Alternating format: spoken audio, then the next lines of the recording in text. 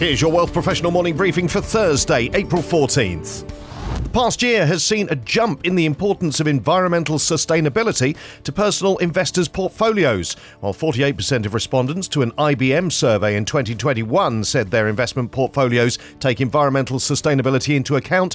That figure has increased to 62% in the 2022 version of the poll. The survey was conducted among more than 16,000 adults in Canada and 9 other countries. It also found that almost 2/3 of personal investors surveyed see climate risk and sustainability as key factors that will influence the performance of their portfolios. However, almost 2 in 5 respondents said they don't have enough time to research and implement more sustainable investments, or that the information is unclear, unavailable, or non-existent.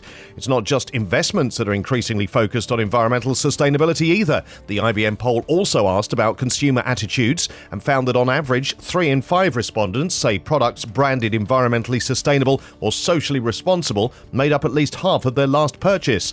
Consumers are also willing to pay a premium for these goods, even among lower-income households. The Bank of Canada wasn't the only central bank to hike interest rates this week, and it's prompted a rally for global bond markets. New Zealand joined Canada in increasing rates by 50 basis points, while Singapore and Korea also announced higher rates, and this was taken by bond traders as a sign that central banks are taking the inflation crisis seriously. Global bonds extended a rally in Asia trading Thursday, with yields on 10-year US Treasuries falling as much as 4 basis points to 2.66%. Global real estate funds have taken a pause for breath at the start of 2022 after the record-breaking end to 2021.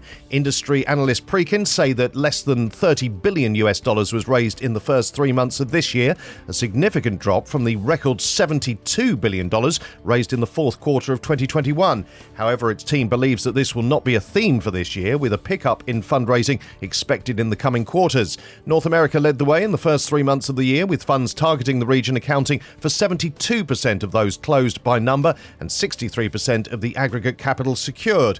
While the last 3 months of 2021 saw a surge in deals activity, this dropped sharply at the start of this year, however only to levels more in line with long-term trends. But funds have $365 billion in dry powder, slightly higher than in the previous quarter, but slightly behind the $373 billion seen at the end of 2020. BlackRock aims to launch its first product in China's $222 billion onshore ETF market later this year and has begun hiring workers in preparation. The world's largest money manager will be the first wholly owned foreign fund manager to tap the onshore Chinese ETF market, which thrives on the surge of passive investing, with 70% of its $10 trillion worldwide portfolio in ETFs and index funds, according to a recent report by Reuters. In other BlackRock news, its strategists are challenging the view that the Fed will hike rates to 3% in the next year. The firm believes that 2 to 2.5% will be as high as the US central bank will go.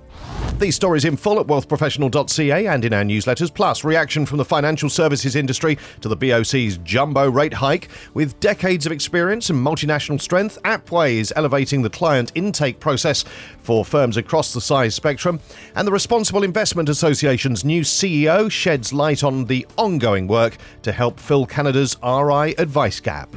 For Wealth Professional Canada, I'm Steve Randall.